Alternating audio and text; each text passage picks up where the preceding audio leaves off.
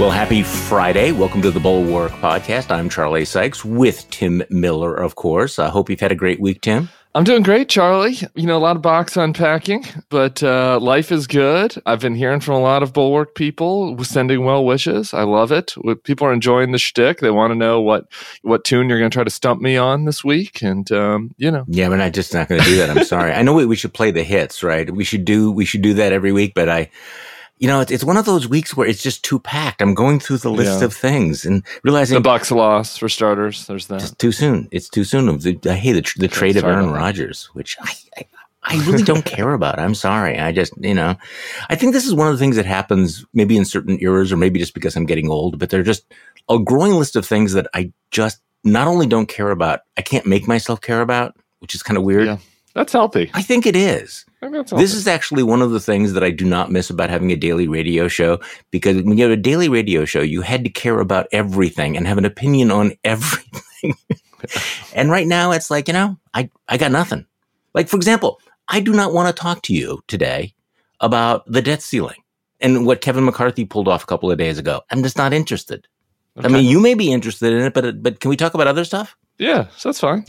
Okay. You're in charge. So let's talk a little bit about Tucker Carlson, because you and I had not spoken since he was summarily fired. I will confess, I find that an endlessly interesting story, including that very weird video that he dropped Wednesday night. You caught that a couple of nights ago. He's up there, holed up in Maine. He's just been fired.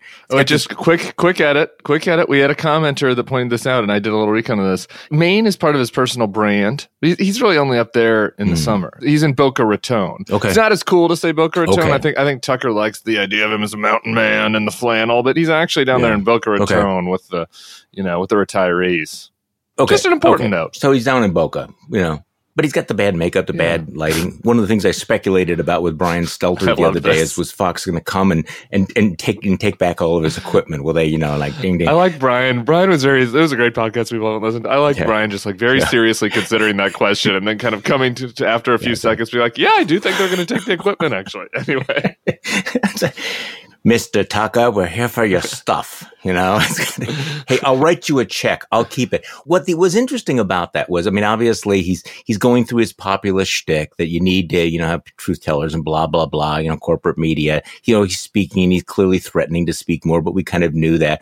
But there was something flat about it. And I don't know what you thought about it, but it looks like he might have taped that shortly after the New York Times dropped its latest story about him, which everybody was talking about yesterday. By the way, we're doing this on Thursday for Friday morning. So if the world has completely changed, you'll understand that it's not because we're smoking something. It's because there's a time lag. I just think the latest New York Times reporting is so interesting.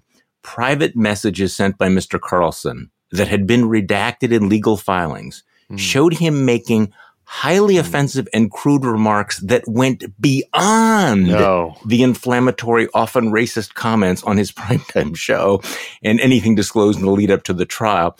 Despite the fact that Fox's trial lawyers had the messages for months, the board and some senior executives were just now learning about their details for the first time, setting off a crisis at the highest levels of the company, according to blah, blah, blah, blah. But I really like the formulation. They were highly offensive and crude remarks that went beyond the inflammatory, often racist comments on television. That was pretty bad, but that not a deal breaker. Nobody was really sweating that. What a surprise. Once I heard that Suzanne Scott got called the C word, let's just be real. This is all a big euphemism for the fact that his real boss, Suzanne Scott, he called the C word. It's pretty clear that was at least one of the things. Maybe there's some other stuff. One of the Abby Grossberg things that kind of got lost. There's just this parade of horribles and offenses with Tucker, and it's hard to keep track of all of them. But the one that stuck out to me, and I just wonder if there's more on the tapes, was Abby in her filing referencing how Tucker was talking about a boarding school, teenage girls at a boarding school having sex, and, making some remarks about how, if his daughter wasn't there, that sounds good to him. Something to that effect. I don't have it in front of me.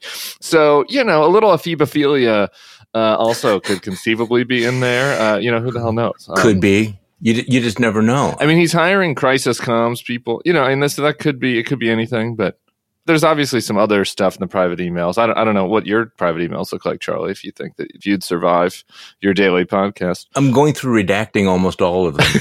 I mean, I think everybody needs to go, okay, now what did I actually say or write in that text message? I think the delicious irony, of course, is all the Fox executives finding out that Tucker Carlson was actually even worse in private than he was in public. It's like, so we don't mind what you're telling tens of millions of people on the air, but whoa, that private email. Was it maybe a little bit of a tip that Tucker had like 3 people fired from his staff at Fox because it was revealed that they were posting on like white nationalist websites with like doing racist jokes? And you would have thought maybe that might have been a signal that privately that Tucker's conversations were also pretty bad if he was, entrusting his show into people that were like posting on 8chan the most disgusting racist bile. It's probably not the case that guy and Tucker, weren't doing a little bit of racist banter themselves. It's not a big jump. I don't want to always go for the, most cynical default setting here, but as I was thinking about the New York Times reporting and this drip that you're going to get about Tucker Carlson, what he said in private and everything, there was that little voice saying, well, maybe this is going to stop, Tucker Carlson's comeback or it will slow it down. I thought, no, are you kidding me? Tucker Carlson's core audience is not going to have a problem with any of this if they even hear about it. Yeah. Right. I mean, it's just, how many times do we have to learn this sort of thing? What is your thinking as a crisis communications manager? Where does Tucker end up? Because he's going to end up somewhere and he's going to be big somewhere despite all of this, right?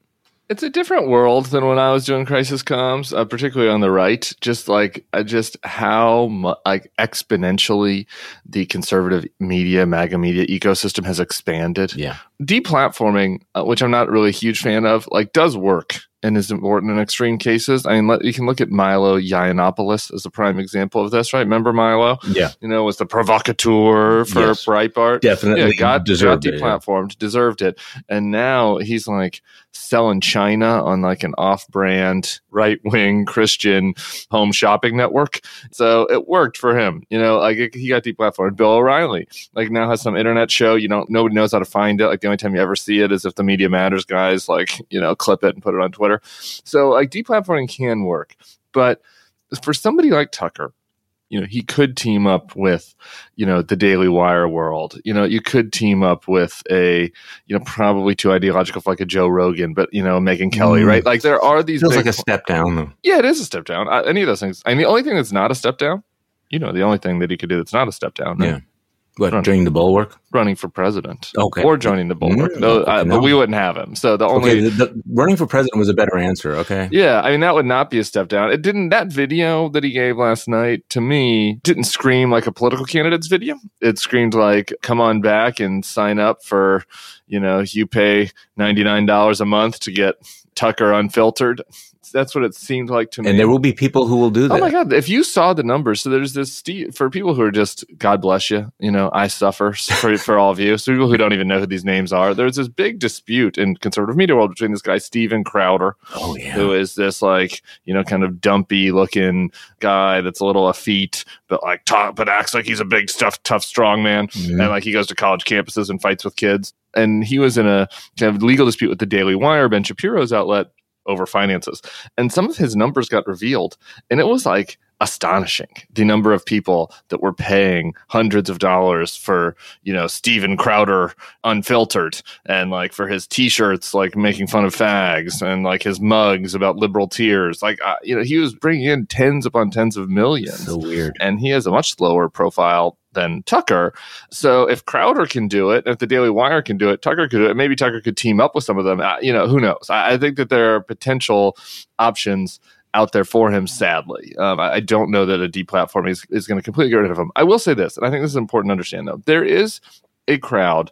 You know, if you look at the numbers on Fox, there is a dip from Tucker's show to Laura's, right? But it's like, are those the only people that actually go with Tucker, the ones that turn it off? Because there is, like, let's just be real, some attention zombies out there who just turn it to channel 112. The soundtrack of their demented, deranged lives. Right, and it's just on all day. And, like, it's their stories. You know, it's Jesse Waters, and then it's Geraldo, and then it's Brett, you know, and they're like, oh, I better go cook dinner during Brett because he's a little too cuckish for me. And then you come back, and it's Tucker, and it's Laura, and it's Sean, and it's Maria, and, you know, so. I'm impressed that you know the lineup that well. That's a little disturbing. Oh, yeah. Oh, no. I know that. I was texting with a media reporter today who was saying that, who do you think Trump is going to want for the Fox debate? You know, because now that he's flexing his muscle and trying to, you know, force Fox to come to the table on the presidential debates, and this person was suggesting Hannity.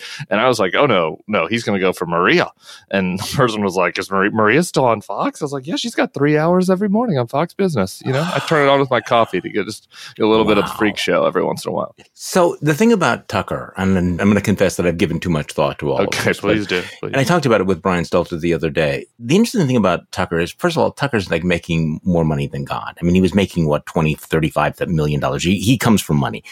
I don't think that money has been the key motivation. Wasn't it a Hot Pocket fortune that he came from? Like Swanson Foods or something like that. Yeah.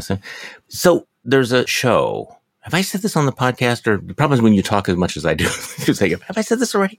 Okay, so there's a show that's massively rated on Apple TV called Hello Tomorrow, and it's basically about a scam where people are selling timeshares on the moon. Okay. It's actually very funny. It's very good. And the chief salesman is a genius of human psychology. And he's trying to get this very, very wealthy woman to invest in the non-existent timeshares on the moon. And he realizes that she's figured out it's all bullshit, that there are no timeshares on the moon, but he still wants her to invest in it. And so she basically calls him out on it, and he looks at her, and you can see the wheels turning in his head, and he goes, I don't think you are in this for the money. I think you are in this for what you can get away with. And they bond. And that's the thing about Tucker, is that there's been this thing where it's like he's sitting there going, okay, I got all these ratings, I got all the money. What can I get away with now? What bullshit can I put out on the air? How can I push this limit even further? So that's still going to be his calculation. The problem is that doing your little YouTube channel may bring in $10 million a year to your, 10,000, 100,000, whatever listeners, but it doesn't have the same, tinkle up your leg of doing it on Fox News. I guess I just disagree with that. Okay, sure. We have proof that they disagree with this, and I mentioned this on the next level, so I'll just say it briefly, but we have an example of this. It's Megyn Kelly. And Megyn Kelly got a $60+ million buyout from NBC after her show tanked. Right. Trust me, Charlie, if things went south with the Bulwark, and if Sarah wanted to give me a $60 million buyout, which I don't think that is the kind of money we're bringing in, but just hypothetically, let me tell you, you're not going to see me creating a competing Snapchat show. All right. I'm going to be living a very nice life, with that 60 million. But see, this is my point though. It's not about the money for Tucker. He's got some other thing. Right. And so Megyn does too. And so she has this podcast and she just says outlandish things all the time, like on the podcast, because she wants to get that little thrill up the leg that comes from triggering the elite media. Yeah. I think I think that's what he's going to continue. So he will do something. He will do something. Okay, before we get into your very, very provocative triad yesterday, where you talk about the GOP establishment just not knowing how to quit Trump and all the evidence of that, would you like a tale from the heartland? I would love one. Just for a moment, because I know you're hanging around with all the cool, beautiful people in Washington, D.C. this week. So I just want to tell you what's happening in the real America out here. Please do not give us the comments, Charlie. There's no real America. Washington is the real America. I'm sorry. The people I'm seeing on my brief trip to DC are not real America, so I'm not offended. Yeah, please continue. So it's a story from my friend Jim Wigderson's newsletter, and a report from the Milwaukee Journal Sentinel about a woman named Ali Schweitzer, who is the leader of the Republican Women of Waukesha County. This is crucial Waukesha County, and any discussion of what's happening in Wisconsin inevitably will come. Can I just guess where this is going to go? Ali has seen the light. No. And wants to take the party back to its traditional classical liberal values. That would be a different podcast story. Okay, sorry. But there is a podcast for that. Actually. I know, but this is not that one.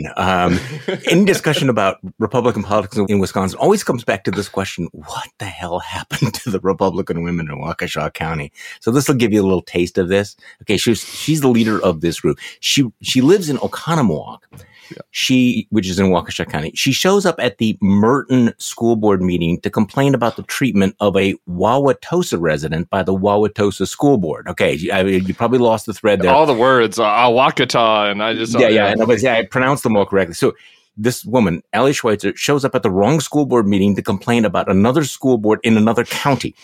But here's the part, the reason why this story is justifiable. Schweitzer brings along props. Here's the story from the Milwaukee Journal-Sentinel, okay?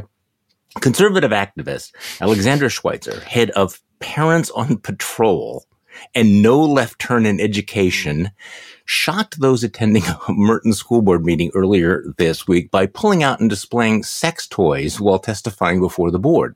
Schweitzer used the props as part of her defense of board member Troy Anderson, who had been censured earlier in the meeting for online bullying, using the C word in a Facebook post, and criticizing Wauwatosa's new sex education curriculum in another post. Quote, so let's look at the toys the 8th grade in Wauwatosa has to look at, said Schweitzer, president of the Republican Women of Waukesha County. This is exactly what you are censuring Troy for. For this, holding out a dildo, or as the Journal-Sentinel editors felt needed to clarify, or penis-shaped sex toy. She held a couple of such objects throughout her testimony. Now, this is the same Allie Schweitzer who received a cease and desist letter from the Oconomowoc School Board for her behavior in her school district. She also recently, this is the kind of person she is, these are the people shaping our politics here in the heartland. Schweitzer also recently criticized a dog undergoing treatment for cancer in a social media post because she did not like the owner. Okay, Widger's right. If Schweitzer is an outlier, she's in the company of genetic exceptions. The Republican Women of Waukesha County famously gave Kyle Rittenhouse's mother a standing ovation just before his trial. And of course, the Waukesha GOP has become ground zero for such craziness as showing documentaries explaining that Trump really won the 2020 presidential election. So she seems like a strong candidate for state party chair. I don't know why she's limiting herself to just crucial Waukesha County Republican women. You are seeing into the future. You are seeing into all of our future. I was actually on a show yesterday where somebody was describing the politics in Florida, saying that, the trajectory that you once had the Tea Party movement, and the Tea Party movement was eaten by MAGA. But right now, MAGA is being eaten by QAnon. Each That's step stupid. gets crazier and crazier. So this was just a mood setter to get us into the less substantive stuff, whatever. Okay, can we talk about Nikki Haley for a moment? I'm just getting riled up. For people getting bored, like the heater that I've got coming on the Republican establishment, this is a teaser. We're just saving it for the E-block. What do you mean people getting bored? I'm just saying. People love the story of the woman showing up at the Merton school board with a dildo. I know. I'm just saying if anyone heard Nikki Haley coming up next and started to go, oh, I see. And I was like, trust me, I got a heater coming. It's inside. It's inside me. It's building right now. Anyway, but let's do Nikki Haley. She's been great. I thought it's some backbone from her. Did you? A little. In my newsletter yesterday, I described this as this quagmire. That Ron DeSantis is finds himself in this quagmire of this fight with Disney, and all of his instincts are, let's go in deeper. Let's go in deeper. That's like, Governor, you're up to your neck in this. No, we're going deeper. This lawsuit they filed against him, and that's a banger. In any case, everybody else is dumping on him. You've had Trump trolling him. You've had Chris Christie making fun of him. And then Nikki Haley goes on Fox. Let's play what Nikki Haley said yesterday. As governor, I took a double-digit unemployment state and I turned it into an economic powerhouse. Businesses were my partners because if you take care of your businesses, you take care of your economy takes care of the people, and everyone wins. And so that's the way we dealt with it. South Carolina was a very anti-woke state. It still is. And if Disney would like to move their hundreds of thousands of jobs to South Carolina and bring the billions of dollars with them, I'll let them know. I'll be happy to meet them in South Carolina and introduce them to the governor and the legislature that would welcome it. Ooh. Disney World Columbia. That's right. So she's basically, and the DeSantis people, they got it. And she threw in we're anti-woke, but we're not sanctimonious.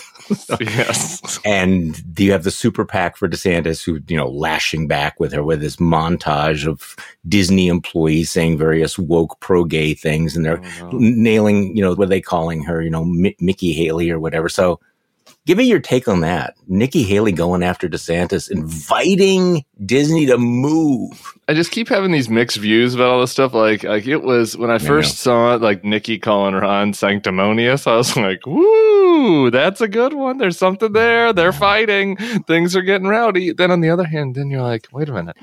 I'm reliving 2016 again. This is how you get Trump. I'm reliving 2016 again. It's just like, can she not show the same high heel when she's asked about Trump? She keeps talking about how she's kicking forward and she can kick through Meatball Ron. She can kick right through him. But can she kick at Trump? No. So anytime I get to have a little bit of joy about that, it has to be tempered with this reality check. But I mean, I think that it's just to show how weak DeSantis is. The conservative world, it's in such a different universe, from reality that sometimes it's hard to judge, like, how will something play, which is why I suffer through all these conservative media outlets, to, make sure I'm still in touch with what's happening in crazy land. And, I think that the fact that Nikki felt like she could attack him.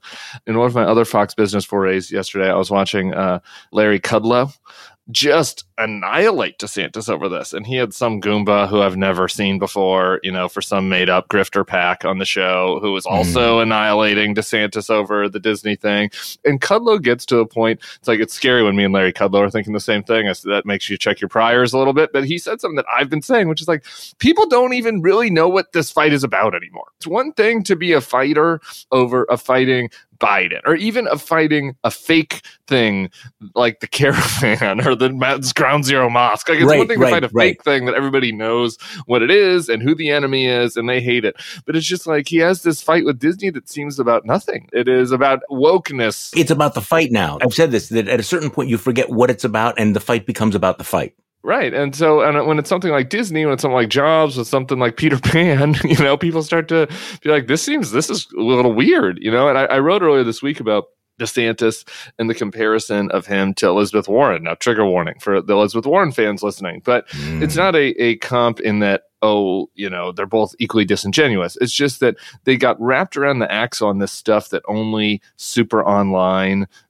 members of their base care about, and somebody, an old Warren supporter, had sent me something that was like, I'm getting flashbacks to this. And they sent me these like clips of Warren, talking about black women, for Warren. And it's like, what is that? Like nobody, like no black women, you put an X where the E is. Like, even if it's well-intentioned, you're trying to be inclusive, it's like weird. It's not how normal people talk. And like that parallel is starting to be there with DeSantis, where it's like you listen to Nikki Haley right there, and it's like, well, this at least seems like a normal person that is talking. I mean, she has to throw in the weird woke, sentence, but at least it sounds like a human that you could understand what they were saying. And like DeSantis's Disney stuff feels like it's, just like a message board fight that you've come in and you don't know who any of the characters are. Like, you're like, who's fighting? Why? The Disney lawsuit, just calls them out on this. A targeted campaign of government retaliation orchestrated at every step by Governor DeSantis as punishment for Disney's protected speech. And there's a certain economy there, right? They're just hitting every one of these notes here. Look, this is from their lawsuit. Disney expressed its opinion on state legislation and was then punished by the state for doing so.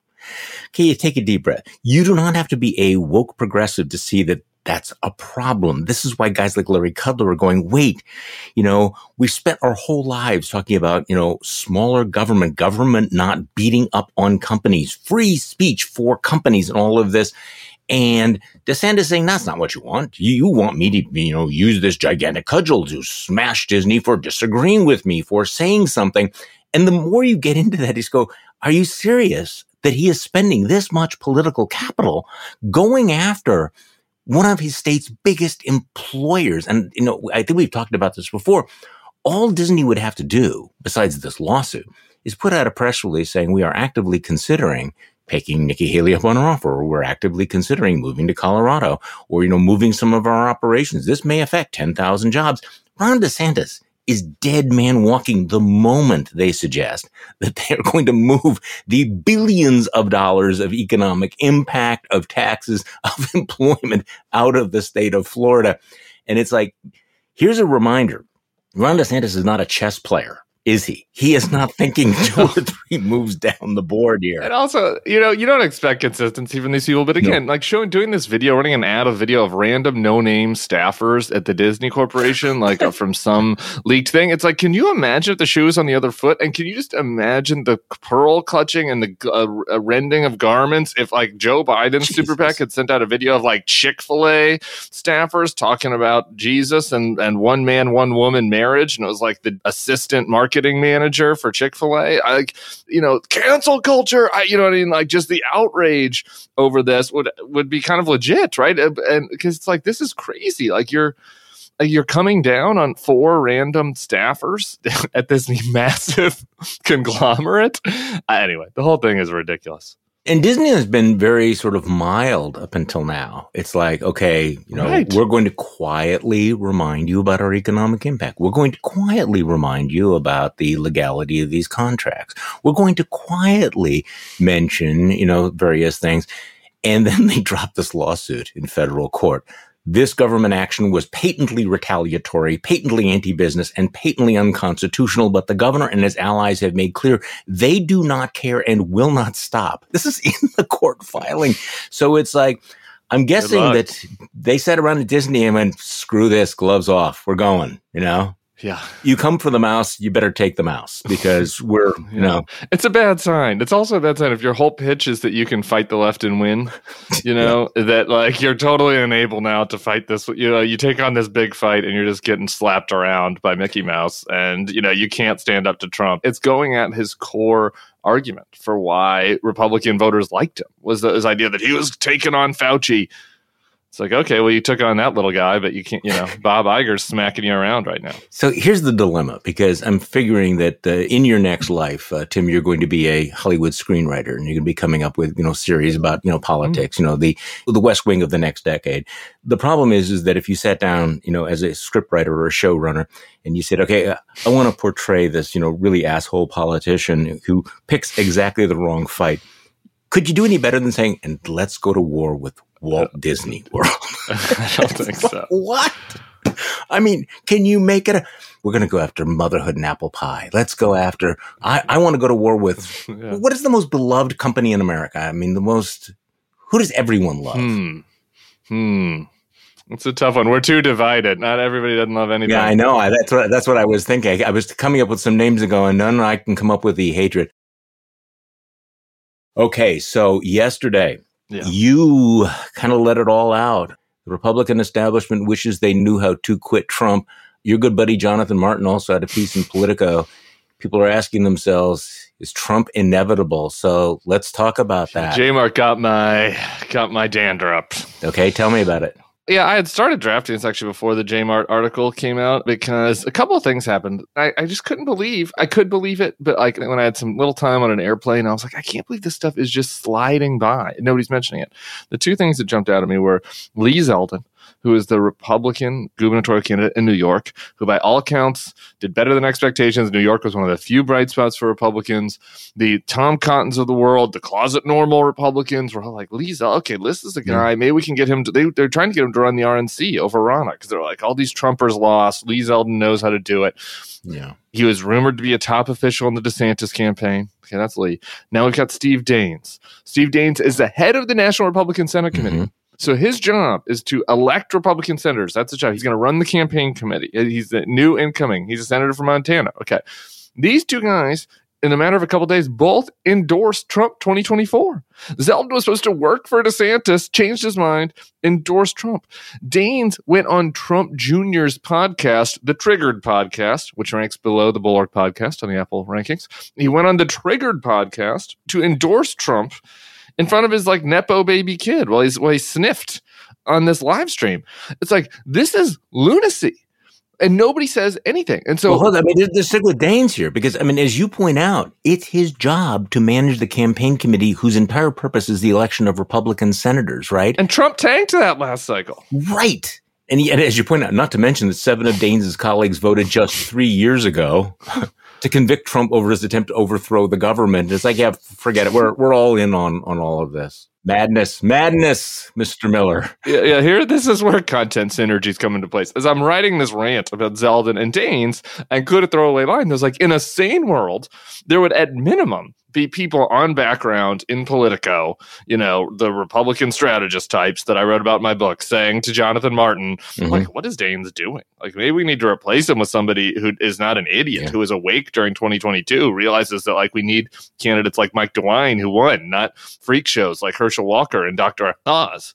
But there was none of that. Nobody in the Republican orbit was at all miffed, it didn't seem like, by this. There's no evidence of it on Twitter in any of these articles. And then the next day, Jonathan's article comes out and it's the opposite. These guys are all on background talking to Jonathan saying, oh, we might just need to come to terms with Trump one more time. We just might have to accept it. The quote that I liked the best was this guy who says, we might just need to go into the basement and ride out the tornado. And it's like, the shrewd GOP strategist. This is the shrewd opinion. It's like, bro, you've been in the basement the whole time. You've been in the basement since, what do you mean go into the basement? You've been in the basement since 2015 when Trump put you down there and ball-gagged you. Okay. You've been stuck down there for 8 years now. All right. So, like, you're not going into the basement. You're there already. You're staying there. What is today's date? It is April 28th. We're not even voting for 9 months. There's not even any voting. It's one thing if Matt Gaetz endorses Trump. Like, this is what you expect from these grifter losers, that, like, the person who's supposed to be in charge of the campaign committee, the person that all the supposed normal Republicans wanted to run the whole party, are endorsing Trump already because Tiny D had a bad 3 weeks. It boggles the mind. These people are so craven. Like, they are so weak. They're not even trying to fight him? Well, this is what was interesting. Is also you pointed out, connecting all these dots, that all this is happening at once. You pointed out that this week was revealed that when the Republican National Committee did its autopsy on why they lost in 2022, they were too scared to even mention Trump's name. How do you do an autopsy about 2022 without mentioning Trump? Him and abortion were the whole reason that you lost. You could write a 2-sentence autopsy. It's not like Trump is intimidating or scaring them, right? They are scaring themselves. They're preemptively basically ball-gagging themselves. They don't even wait for him to come down the stairs into the basement. It's like, no, I got this. DeSantis was beating Trump in the polls like a month ago. Yeah. He was beating him a month ago. They haven't tried anything. And they're already giving up. I'm sorry to laugh here. Yeah. I was listening to the Dispatch podcast. I had Mike Pence on the other day, and Mike's like, "Oh, I'm confident that people are going to come to their senses." It's like, why? Why? Nobody's doing anything. Nobody's trying. At least try. Okay. Like this is my thing about Nikki and all these people. And I sometimes get weak and I still make fun of them. But, like, I will compliment you if you at least try to beat Trump. Okay. Like, that is the minimum that we're asking for. And they're all throwing in the towel already. They're just such pussies. Interesting that you would say that, because I've been actually, I've been having a conversation with myself, because apparently people are talking to themselves a lot these days, about Chris Christie, because Chris Christie is the one guy who is essentially saying exactly the same thing you're saying, which is like, guys, do not give into this temptation to do this. There is this, he's looking around, he's seeing the fact that there is this, preemptive surrender going on. But it's going to take me a while to get around Chris Christie, because you know how I feel about all of that. Sure. But at least he is doing this. Okay. So it's not just the politicians. Conservatism Inc. It was all lined up to, go along with DeSantis. And your number 2 in yesterday's triad was at 2 NRO, which of course is National Review. What's going on with National Review, Tim? Yeah. So this also got my dander up. And which is why, I stepped in for the triad. I was just like, I got to do a newsletter today. I was too angry on the internet. And I was just like, I was going to do one tweet about this. I was like, it deserves more. Jim Swift, I guess, tweeted a link to I don't follow the National Review on Instagram, but I'm trying to monitor the other sites left and right, their social media outlets. Twitter might be dying. We're trying to up the Bulwark's game in other places. We're all Twitter addicts. So I've been monitoring other sites, seeing what they do. So I go to the National Review's Instagram page. And it's like, I can't do it justice in words. You have to go click on it yourself. They have these memes of Trump beating DeSantis in the polls. Schlonging DeSantis in the polls. Schlonging. I mean, I use the word schlonging, but here's what they use. Trump trouncing DeSantis in his own state. Trump plus 27. It's like Trump with this like badass looking face, or as much as he can make a face that other people think is badass. I think he looks ridiculous. Then there's another meme of Trump waving goodbye at the grave of BuzzFeed and like making fun of the dossier. Another one of Trump staring down Alvin Bragg. They have a meme that's a victorious "he's back" photo with the triumphant Trump returning to Facebook, like getting unbanned from Facebook. Like, why is the National Review doing this? Their own writers obviously want DeSantis. Most of the time, it's a DeSantis fanzine. This is a rhetorical question, right? This is a rhetorical question. Well, I'm going to answer my own rhetorical question because it's like they don't have to do that, right? Like you could just be a Ron DeSantis fanzine and we can make fun of that, but at least that's an ethos, Mm-hmm. Okay, at least that is an idea. You do this because that's what gets the engagement. A lot of the voters still like Trump. And these places that still have influence could be choosing to suffer losing some engagement or getting some angry emails if you're Steve Daines, if they fought this impulse and tried to nudge people. And it was just last week's podcast where we talked about the fact that 32% of people in that one South Carolina poll were ready to move on from Trump. It was very so it's like, could you, if places like National Review, if people like Steve Daines, if people like Lee Zeldin, who had credibility, were out there saying, hey, over and over again, move on, if they're posting to their feeds memes of Trump looking like a little wimp and other people, like Trump's lost plenty. There's plenty of memes that you could do to make Trump look bad. Just go to some resistance sites, borrow some content.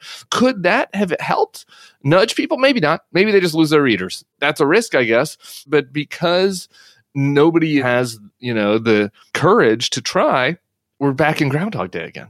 We're back in Groundhog Day. Another year of this shit. So Renfield does Renfield. Reek does Reek. I mean, this has become so internalized. I mean, part of it is that, what you're saying is if there was a little bit of leadership, a little bit of pushback, might this change? People, I think, have internalized so deeply the fact that it's too dangerous to lead in any way whatsoever. So the shrewd thing to do is always to follow the base, give them what they want, assuming that they never want to be told anything that might make them uncomfortable. So here's the thing about being a thought leader is, two things. I mean, number one, you have to think. Number two, you have to lead.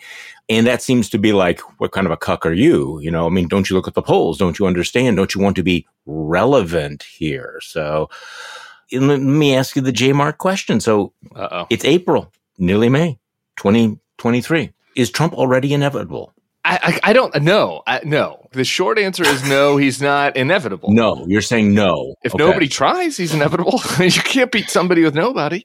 I still believe I wrote about the DeSantis Warren problem. At the end of that article earlier this week, I had 3 paragraphs that were just like, this isn't in stone yet. I'm loath to give Ron DeSantis advice, but like he has a elevator pitch that could work. Okay, that could work. And just as quickly as things moved in Trump's favor, things could move back in his disfavor. Republican voters, if you listen to Sarah's focus groups, there are Republican voters out there that like Trump but could be persuaded to move on, because he can't win. Mm-hmm. But they have to be persuaded. And the most disturbing poll this week was, I think it was the Wall Street Journal one, that asked Republican voters who they thought was more electable, DeSantis or Trump. And DeSantis was winning, but it was with just 41. And Trump was 31, and the rest were, I don't know. That's not enough, right? You got to make the case that you can win. Yeah. You can fight. You know how to do it. Trump is a loser. And if everybody out there from Fox to NRO to Tucker to, Daily Wire to all the senators to Lee Zeldin are out there talking about how Trump is this strong man, who can't be defeated, then yeah, he's inevitable.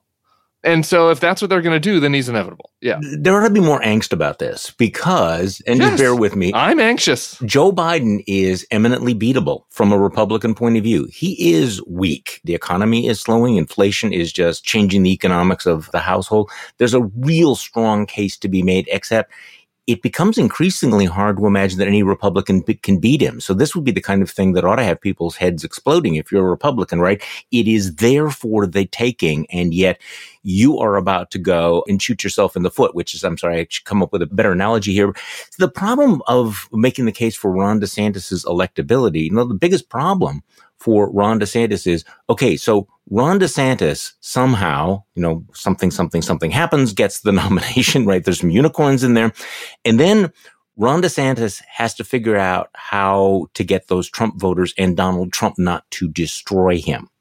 That's the part where you go, all right, imagine it's the Republican convention here in beautiful Milwaukee, and Ron DeSantis has just been nominated. Can you picture Ron DeSantis on that podium with his hand raised, holding Donald Trump's hand up? No, it's not going to happen. The problem is that Donald Trump is basically saying you either nominate me and go down in flames, or you don't nominate me and I will burn you the fuck down. Well, they all deserve that, and I would get a lot of joy out of that if it was like, if we had a little bit more stability on the Democratic side, because, we did this already. All right. So I have PTSD. Okay. I have PTSD. A 1% chance of Donald Trump's second term is too high. A 0.1% chance is too high. And once you're the nominee, it's a lot higher than that, even if it's unlikely. So it should be angst. And this is, I think that was the underlying element of the newsletter that I was trying to get at. It's like, why aren't more people feeling angst? And there's just this resignation that has set in. It's just like, okay, well, Trump again, I guess. Really? That guy? Well, and also it's the stories that they tell themselves. So, as you were describing, Mike Pence was saying, well, I'm, sure that people will come to their senses. No, the evidence is to the contrary. Paul Ryan has been saying, well, no, he's never going to become the nominee. It's just not going to happen. Chris Sununu is saying it's not going to happen. So they've been telling themselves the story that they don't have to take a really strong stand because there's no way that he becomes the nominee. And then, of course, they will switch to telling themselves the story. Well, he's the nominee. There's no way he will become president. Which, again, for those of us who still have the PTSD of 2016, we have heard this before. Yeah. I've said it before. And Nikki Haley has already previewed the key Republican strategy, which I think it was Sarah who tweeted out the formula. They're running against dead Biden, alive Kamala. Ugh. Right? They're basically saying you can't really vote for Biden because Biden's not going to live through the term. So you vote for Biden, you get Kamala Harris as the president. And this is going to be their target. They're going to run against her, basically saying that, if Biden gets a second term, he's not going to live. There's going to be a terrible fall. Something's going to happen. And you get her because she's a much easier target for them than he is. And that's the strategy. And Nikki Haley just said it out loud this week, didn't she? Yeah. And I don't know what they do about that. We'll have a lot of time to discuss the strategic imperatives there, but buffing up Kamala is going to have to be part of the job of the campaign, I think, over the next few months. Well, good luck with that. Well, I hope you have a wonderful weekend, Mr. Miller. I am going to have a wonderful weekend. I know. I've been in Phoenix all week, and it was absolutely beautiful there. But, there's about 6 weeks here in Wisconsin where the weather is kind of nice. May is often very, very nice. So enjoy when it. you and I speak next, it will be May in Wisconsin. And then, of course, you and I will both be in New York City in the middle of May, where it should be absolutely gorgeous. If people have not yet gotten their tickets for this, because we are taking the Bulwark on the road, that is May 18th, right? May 18th. Yeah, get a plane. Make a little weekend out of it. It will be wonderful. Mr. Miller, talk to you next week. See you, Charlie. And thank you all for listening to this weekend's Bulwark podcast. I'm Charlie Sykes. We will be back on Monday, and we'll do this all over again.